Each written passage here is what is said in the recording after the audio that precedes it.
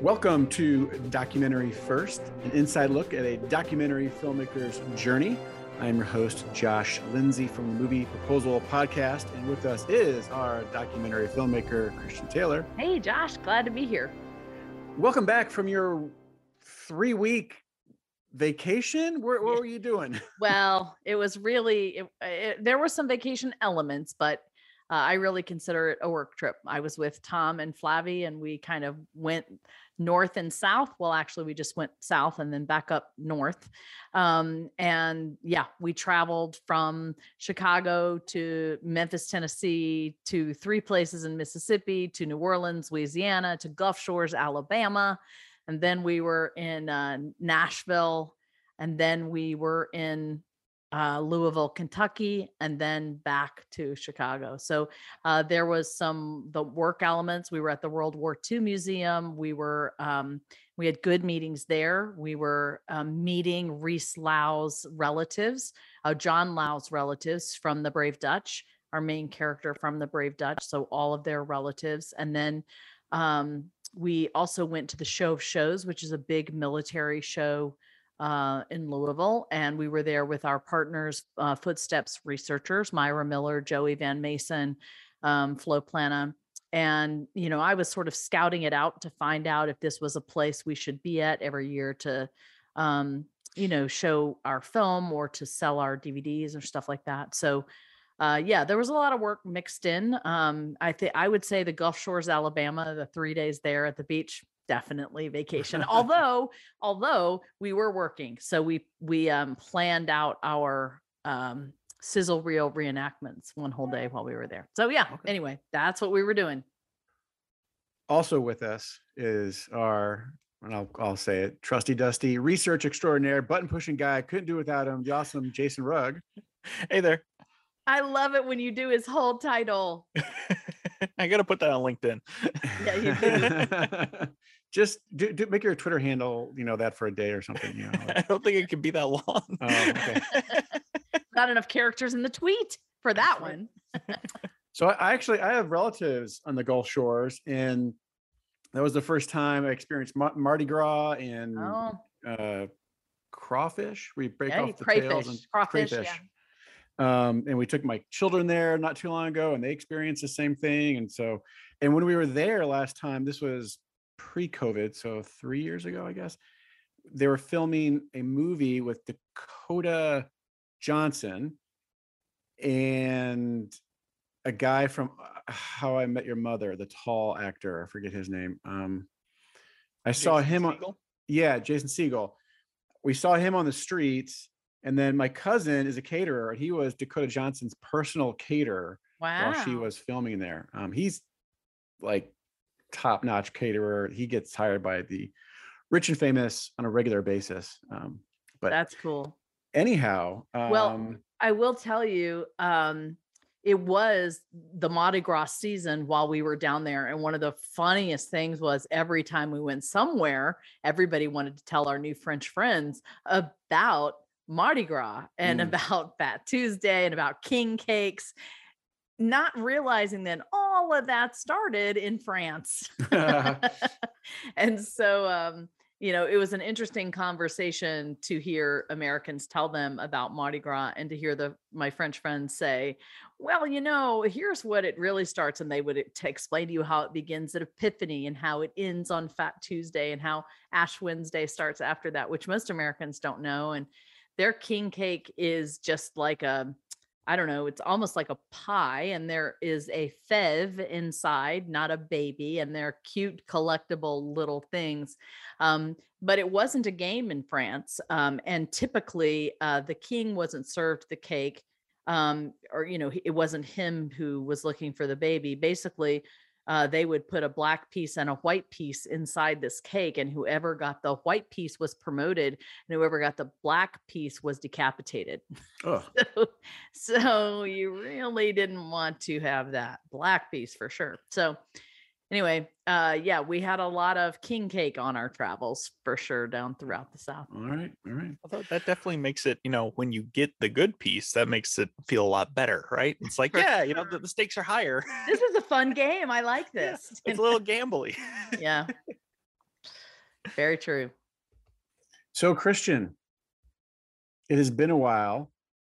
Jason, I don't think Jason's been recording with you. Have you been recording? No, I actually did the last two. Last one was by myself. The weeks before that, that was with Tom and Flavie. And so you guys have been away. And so it's nice to see you. I'm glad you're back. No. We've been right here. You have been away. Okay. Point taken. So, all right. Well, we need an update. So shall we start with The Girl Who Wore Freedom? Sure. Let's start with that. So there's mostly good news on The Girl Who Wore Freedom part and some very sad news. Let's start with the sad news. And I always like to start with the sad news because then I know I can be happy afterwards. The sad news is we did get an answer back from Netflix. And they basically said, the one guy said, yeah, it's just not our thing or something like that, or it's just not, big enough or whatever. And I asked Joe, I said, that seems so strange. I've never gotten a response like that. Did he really watch our movie? And he's like, well, he says he did. I'm like, there's just no way. When people watch the movie, there is some sort of reaction, and typically if it doesn't get into a film festival or something like that, there is always a note, which is, oh, this is a powerful film. It really needs to be seen, blah, blah, blah. We're sorry, we can't have it here, but we know it'll find its home. It's a good film. So that was very discouraging. And he said that he was going to go back to them. I think he has a meeting in April. And my guess is he'll try to talk to them one more time about it. But like I've said in the past, once I think a streaming service passes or a cable channel passes, you don't really have a second shot. So that was super sad for me. Yeah, that's a bummer. I'm sorry to hear that. Yeah. But this is the time where my faith really holds my feet to the ground, because I feel like I have prayed about this project from the very beginning, what's to happen with it, where it's supposed to be. And if a door is closed, then I feel like that's my answer. I'm not going to mourn that. I'm going to figure out, okay, well, where is the next place?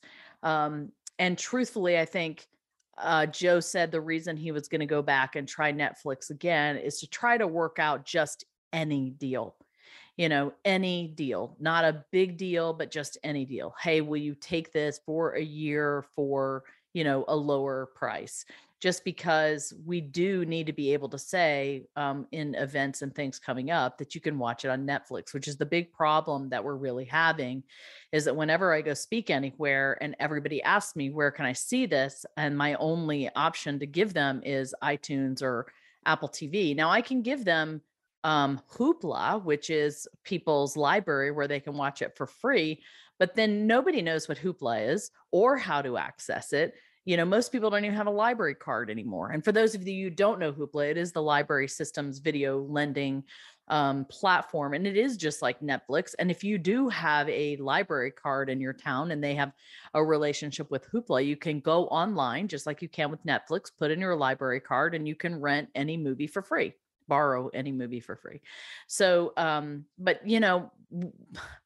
that doesn't really help people either when I tell them we're on Hoopla. So, one of the things that he told me to do is that, originally we were told by FFS that Amazon passed and that Amazon was not willing to even let FFS post it. Typically before, documentary filmmakers could upload their own content, and it could be a transactional thing where we upload it and you pay $4.99 or whatever to watch it. But now they're kind of shutting down that avenue. Well, Virgil Films does still have the ability to upload things to Amazon digital where people can just at least rent it. So we at least need to be there. And apparently now Tubi and Pluto are picking up steam, and really he was saying that we need to be on those platforms because they are looking for new content. It is a transactional platform in a sense. Those platforms The movies are there. I think, if I understand it correctly, I need to do some more research, but they're free platforms where ads are run. But the younger generations are the ones that are using Tubi and Pluto. And they're doing that because they're free. And as we talked through this phenomena, basically the younger generations have been brought up on YouTube, and they're used to just being able to watch videos for free, and they will sit through advertisements for 3 seconds before they skip the ad, um, in order to get that free content. So I think the issue would be, if we went on Tubi and Pluto, that would be the same case for us. We would, get revenue from whatever the ads are watched or whatever. So that's one thing I'm going to be looking into this week. And then do you need approval to be on Tubi and Pluto, or do you just upload it kind of? I really truthfully need to look into it more. I don't know the answer to that. So I've actually been looking into this recently. Okay. Tubi is kind of a hybrid. They have guidelines just up for like, hey, if you want to submit something, here's all the technical things you need to do. There's documents you can download. But I cannot find just like a submit button. So I don't know if you just have to like email them and start a conversation or something. Pluto is a little bit more of a formal, like through an aggregator, that sort of thing. But Tubi is kind of, I think they used to be, you could just submit stuff, but now they're starting to step into that, go through an aggregator, go through an agent or something to get it to them. They're in that process.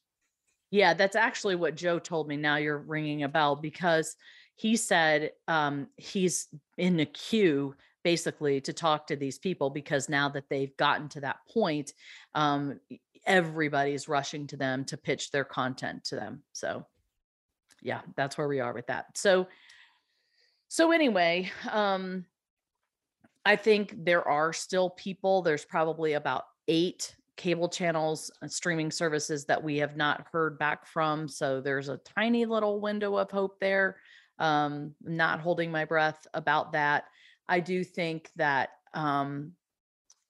there are going to be other ways we can get our film out there. That's part of the good news of this week. And it's that, our sort of D-Day season is coming into focus.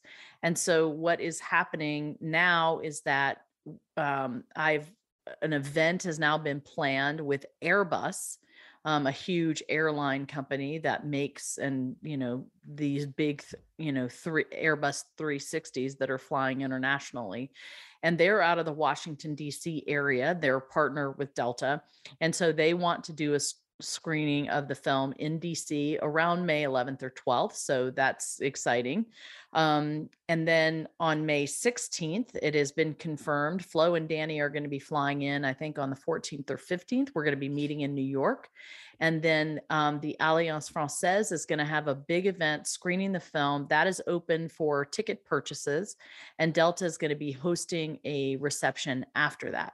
So that's super exciting. And then I'm hoping to put together from there a screening at Fort Bragg, North Carolina, through the Fort Bragg Museum Enterprise campus. And then we'll have another screening for Delta employees in Atlanta. We'll have, I don't know, a few days off, and then we come back to Atlanta and we will have a World War II veteran dinner. So we have partnered with Delta, Michelin, and Best Defense Foundation to give the opportunity for, I think, about 30 or 40 veterans to go back to Normandy.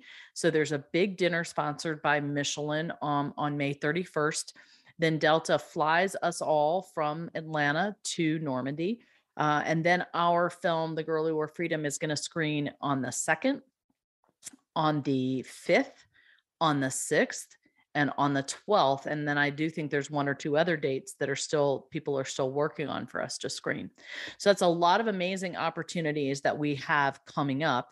And, which is why it would be so great if we could say, you can watch the film here, here, and here. The other thing that we've been working on is we have identified an official DVD manufacturer. And so we are going to start producing DVDs with, a case and a real menu at the beginning and all of that stuff. And we'll be able to sell those on our website, and we'll be able to sell those when we go to these different events, because some of our audience does still, watch DVDs. So I do think that, my future with this film might just be, these events that we do. And, hopefully some people being able to watch them on transactional platforms that we get on. Two other exciting things happened this week. Donnie Edwards, who is an ex-NFL player with the Kansas City Chiefs and with the San Diego Chargers, he is the one that started the Best Defense Foundation. He did make an Instagram post about our film, put the link to our trailer, and lots of people have been responding to that. So that's been a great development. And then I had a pilot from Delta reach out to me. Apparently, he is super passionate for the film. He's a former Marine. His name is Chuck Link. I'm so incredibly blessed by him. He has been announcing it on his flights to watch the film. People have.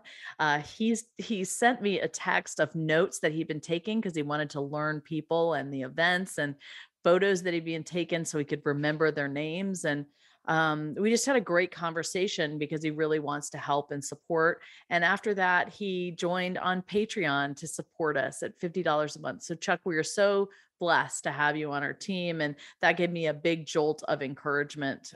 So there are still little things like that happen that I'm so super thankful for. So that's, what this makes me think of. I know like not getting Netflix is a bummer. But it doesn't sound like the door is entirely closed and there's other streaming platforms.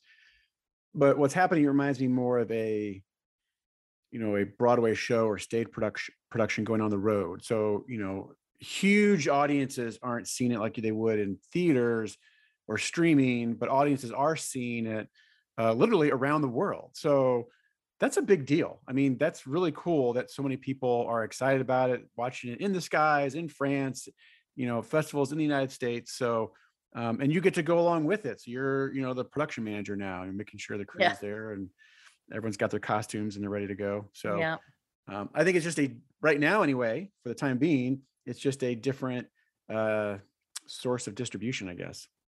Yeah, and truthfully, I enjoy this. It's sort of in my wheelhouse. I love talking to people. I love sharing the film. I love meeting people, and I love creating community around, stuff like this. So this really is up my alley, and it feeds my soul. And I do think that it blesses people when they can watch a film like this in community. So I'm certainly not complaining. I think the hard part for me kind of leads into the next part of the conversation, which is about The Brave Dutch. It's really difficult as a filmmaker if you don't have some sort of demonstration from your peers that you are a certain type of filmmaker. So that's why Joe was like, we just need to get you on Netflix no matter what they'll pay, because once you can say you've had a film on Netflix and you've got your audience can watch it easily, it does put you in a different category as a filmmaker and gives you a little bit more street cred. And so without that right now, even though I've completed this film and it's clearly been successful, there's just a glass ceiling, which I haven't been able to break. And a lot of that is due to our changing industry, quite frankly. Well, yes. Things to keep in mind. Changing industry, traditional filmmaking to streaming, COVID.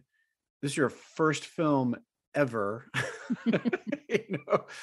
So there's just some things that, kind of, make it different, right? You're navigating totally new waters. Like you can't even really, you just pick up bits and pieces of advice from people who are a little further ahead of you, but even they can't tell you exactly what to do, and you're figuring it out as you go along. So I think it's all understandable. True. So true. So speaking of The Brave Dutch, where are you at with that?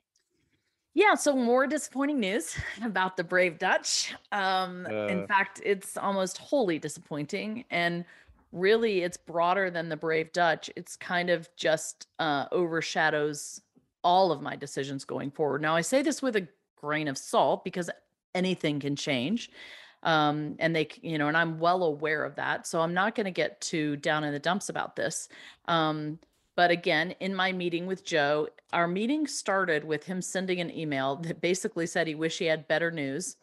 But the Brave Dutch pitch did not resonate with many accounts. The responses were across the board. They were kind of all over the board of different reasons, not our demographic, or, whatever. But one common thread was that it was not our demographic and not what they're looking for these days. And so he pitched it to, these are the people he pitched it to, and they passed. So HBO, HBO Max, Showtime, Netflix, PBS. Let me see. No, PBS is still looking, sorry. Hulu passed, Amazon Prime passed, History Channel passed, CNN, CNN Plus, CBS Interactive, MSNBC, CNBC, Paramount Plus, BBC America, Disney Plus. So all of those are the ones that passed. Now we still have Stars looking, PBS looking, Discovery Plus looking, Peacock is still looking, and Roku is still looking. Now, Roku is also, I'm told, in sort of the Tubi and Pluto categories where they're starting a new thing there and looking for new content. So that's what that's all about.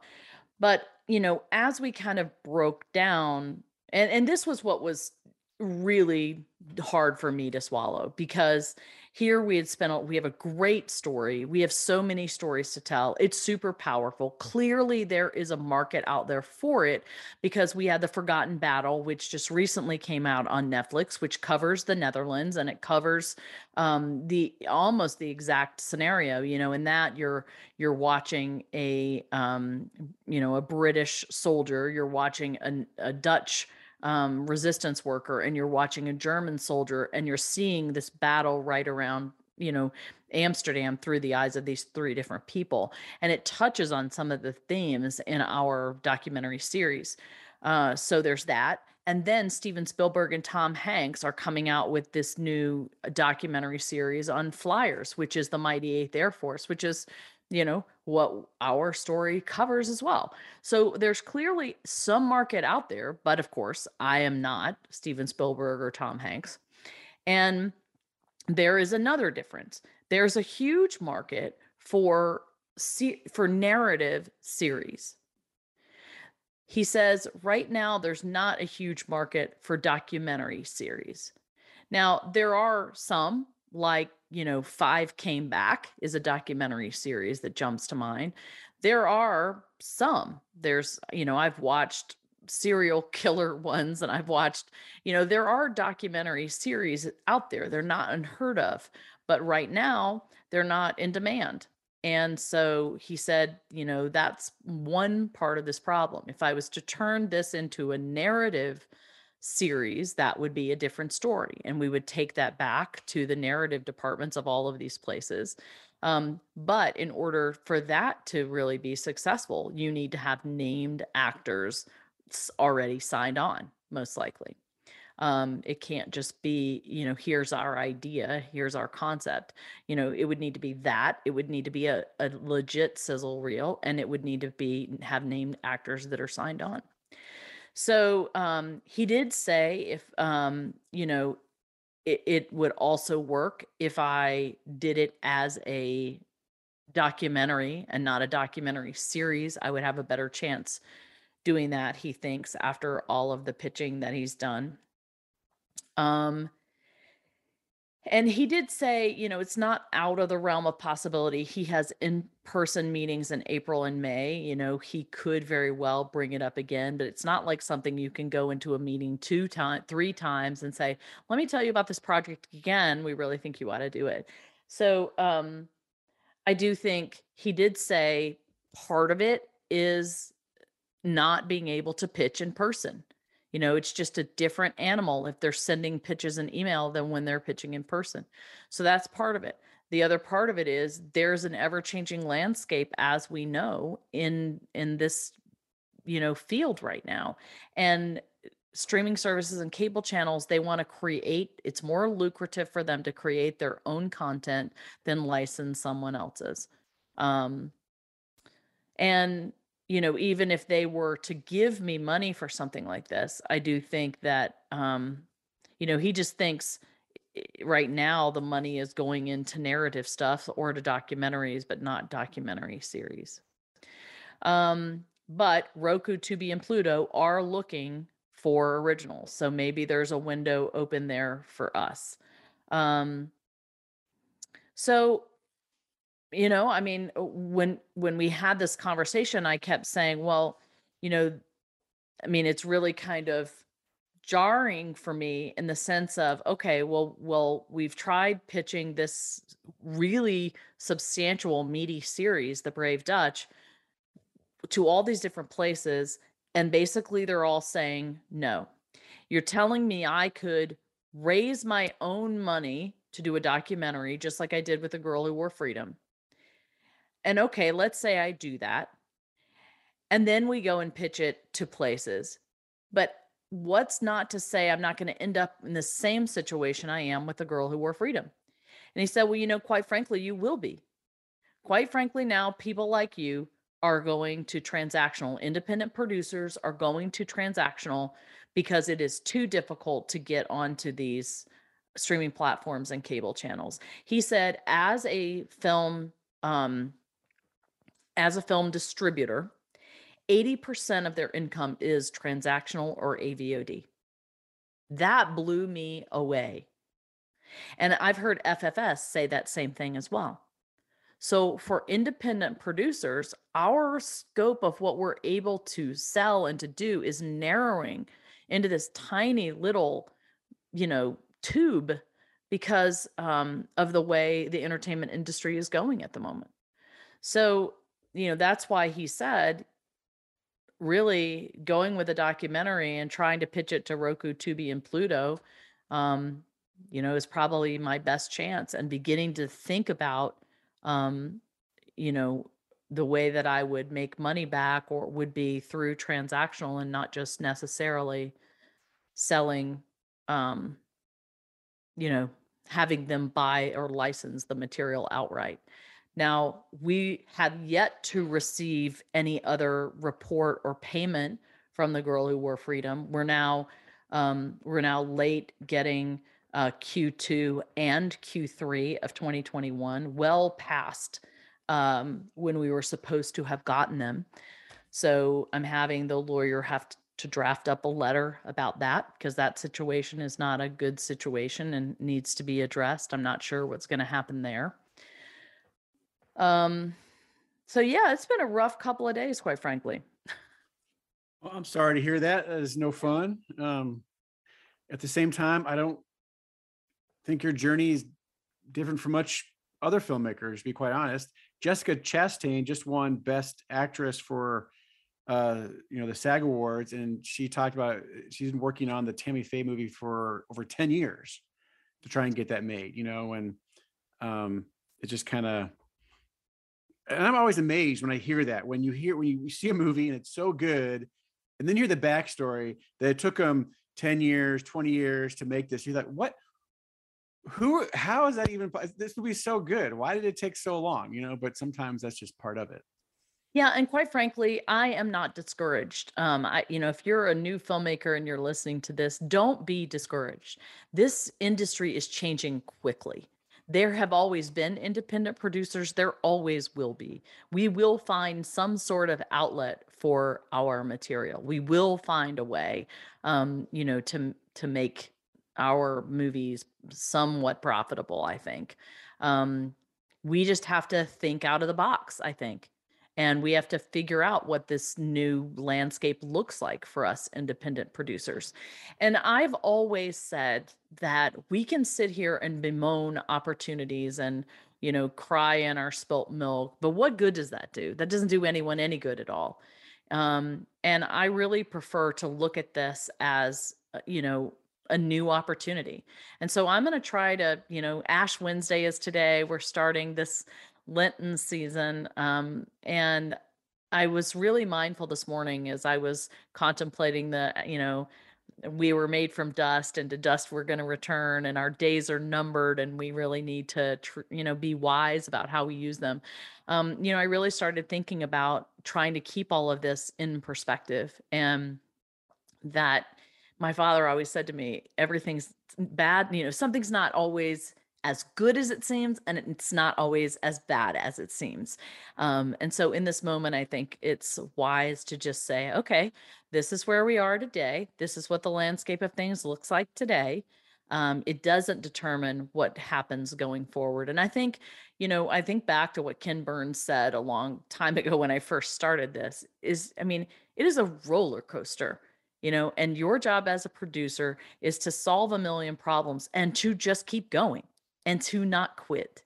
And that's going to be my mindset going forward. These are my projects. They're good projects, and I just need to keep plodding forward one step at a time and just trust the process. So that's kind of where my head is today. That's good. Go ahead, Jason. Have you been printing out all your rejections and putting them in a binder like Ken Burns? I need to do that. Yeah, you should. I need to do that. Yeah. Yeah. And so, the next question here is going to be, well, what do I do? What do I do next? And I want to tell you something. I said that to Joe Amodei yesterday, and he said, well, I'll tell you one thing. I'm not leaving you. And I got so emotional. To have a distributor tell you that was so affirming. And it also demonstrates the quality of that distributor. Like, this guy really cares about his filmmakers, and he cares about the product that they put out.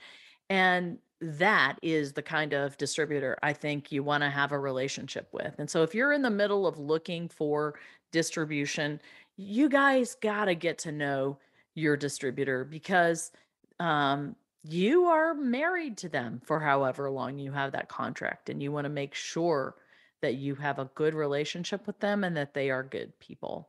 So that was another blessing for me yesterday. I just felt like I've got somebody who believes in me and is going to advise me, and we'll figure this out. So I do need to figure out, am I going to go out there and try to raise this money for the Brave Dutch?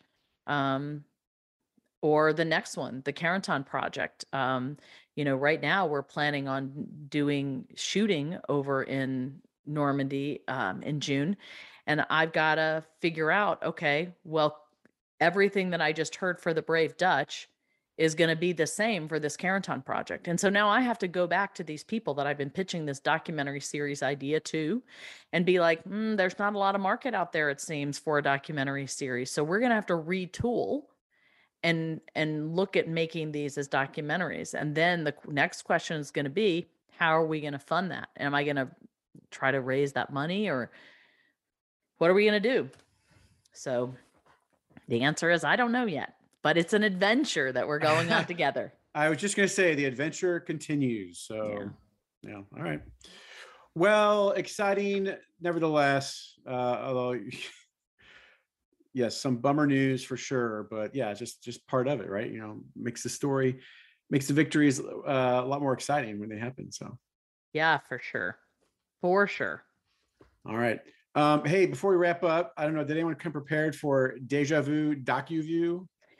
I did, and so you have to announce our official segment so we can play our lovely tune. And I have to tell you, you did miss this. So our new name for this series is DocuView Deja Vu, because that is what our stinger says. Oh. So it's welcome to our new segment, Deja Vu. Nope.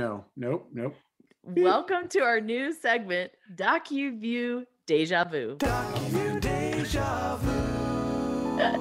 All right, there we go. I got to edit my notes. All right. All right. Well, I still have a hard time. Yeah, I keep wanting to say first-time filmmaker. We'll forever want to say that. Trusty Dusty first-time filmmaker Christian Taylor. Yeah, if you make me change that, then I won't do that. All right. So I want to talk to you about this documentary that I absolutely love. It is called My Darling Vivian. Have you guys heard this? Have you heard of My Nope. Darling Vivian? No.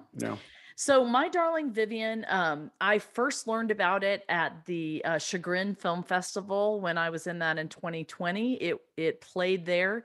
I think it may have won something there as well. It also was in the South by Southwest 2020 Film Festival. This is a movie about Johnny Cash and his first wife, Vivian.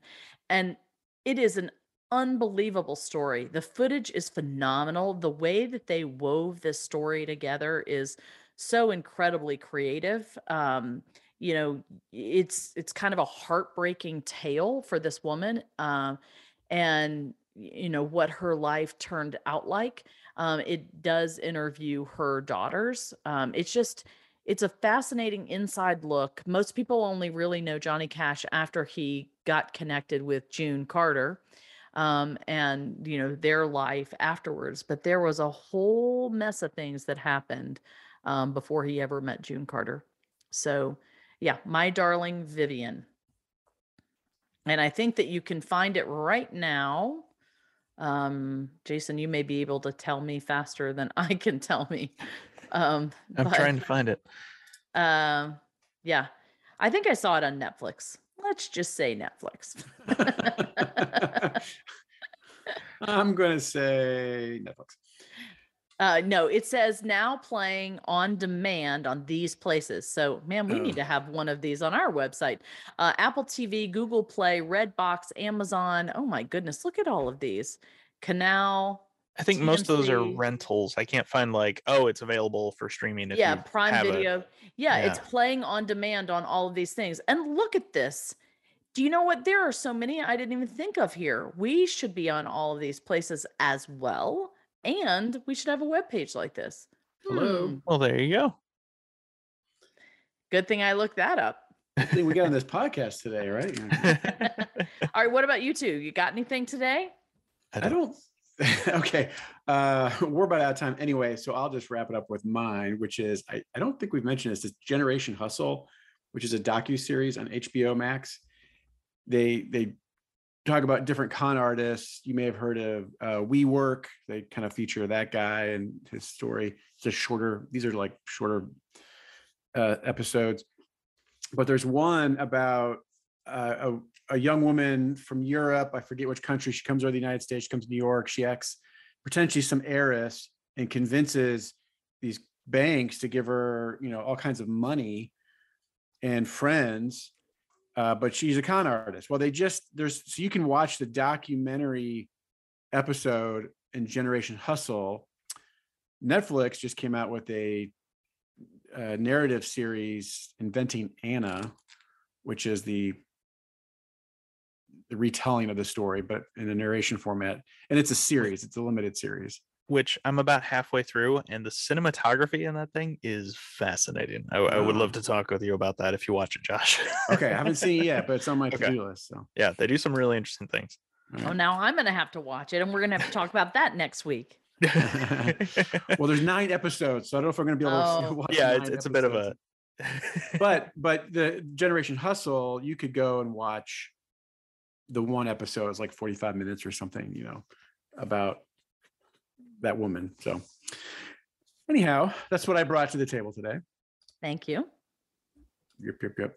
So on that, anything else we need to remind our listeners, Christian, go to what we can do? Yeah, listen, if you are listening and you have not joined our Patreon page yet, I really would encourage you to do that, even if it's only $1 a day or $1 a month or $5 a month. We're really planning some awesome content for our Patreon supporters. So definitely hop on over there and join our little band. That's the way you can support us mostly right now, unless you watch our film on iTunes or Apple TV. Sounds good. All right. Well, hey, I hope everyone, like Christian said, is encouraged. These are just bumps in the road, part of the journey. So lots to look forward to. But we want to thank you for listening to Documentary First, where we believe everyone has a story to tell and you to be the one to tell it. Yes, you can. Bye, everybody. Thank you for listening to Documentary First. We really appreciate your partnership with us. We can't do any of this without you. So thank you for listening, donating, and following along on our journey. We are supported by generous donations from people just like you. To make a donation, visit thegirlwhoworefreedom.com or support us on Patreon at patreon.com/documentaryfirst. To learn more about our other works in progress, visit documentaryfirst.com or follow Documentary First on Facebook, Instagram, Twitter, and LinkedIn. This podcast was produced by Documentary First, edited and mixed by Jason Hoban, with music by Jeff Kurtenacker.